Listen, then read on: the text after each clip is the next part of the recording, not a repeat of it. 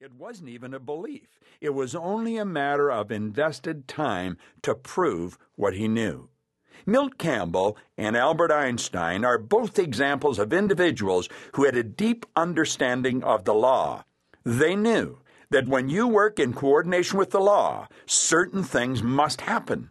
You might as well put out a sign and tell people you're a psychic. You just know what's going to happen. This all sounds good in theory, but it's easier said than done.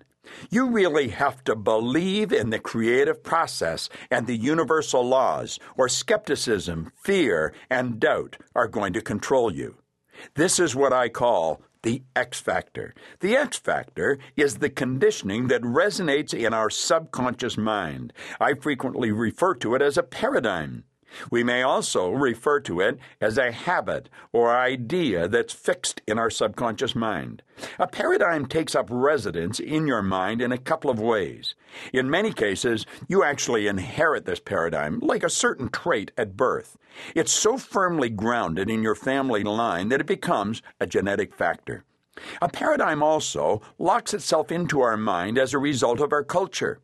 It's a seed of an idea, a way of life, a response to the environment that has been expanded upon us since very early childhood.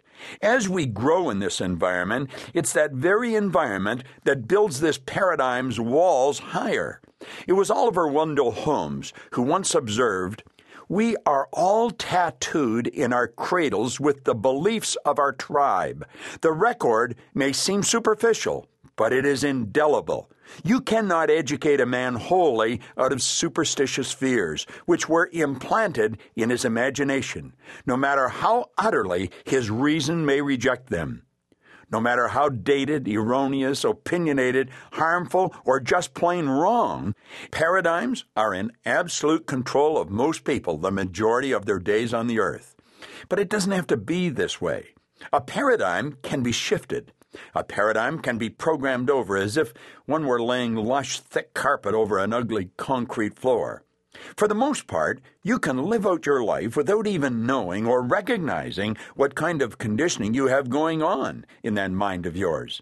This conditioning, the X factor, is really an unknown factor until you try to do something new, until you try to think something new, until you try to make a decision that will shift some outcome in your life.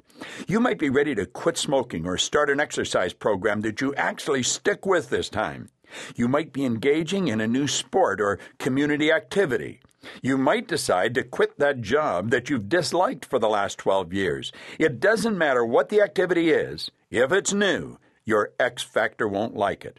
Only then does your perfectly comfortable sleeping X factor rear its head and come charging out of its cave. Now, in most cases, your X factor doesn't immediately begin with bellowing at you. This is reserved for very special moments when it's really threatened. Now, in most cases, it first tries its voice of reason.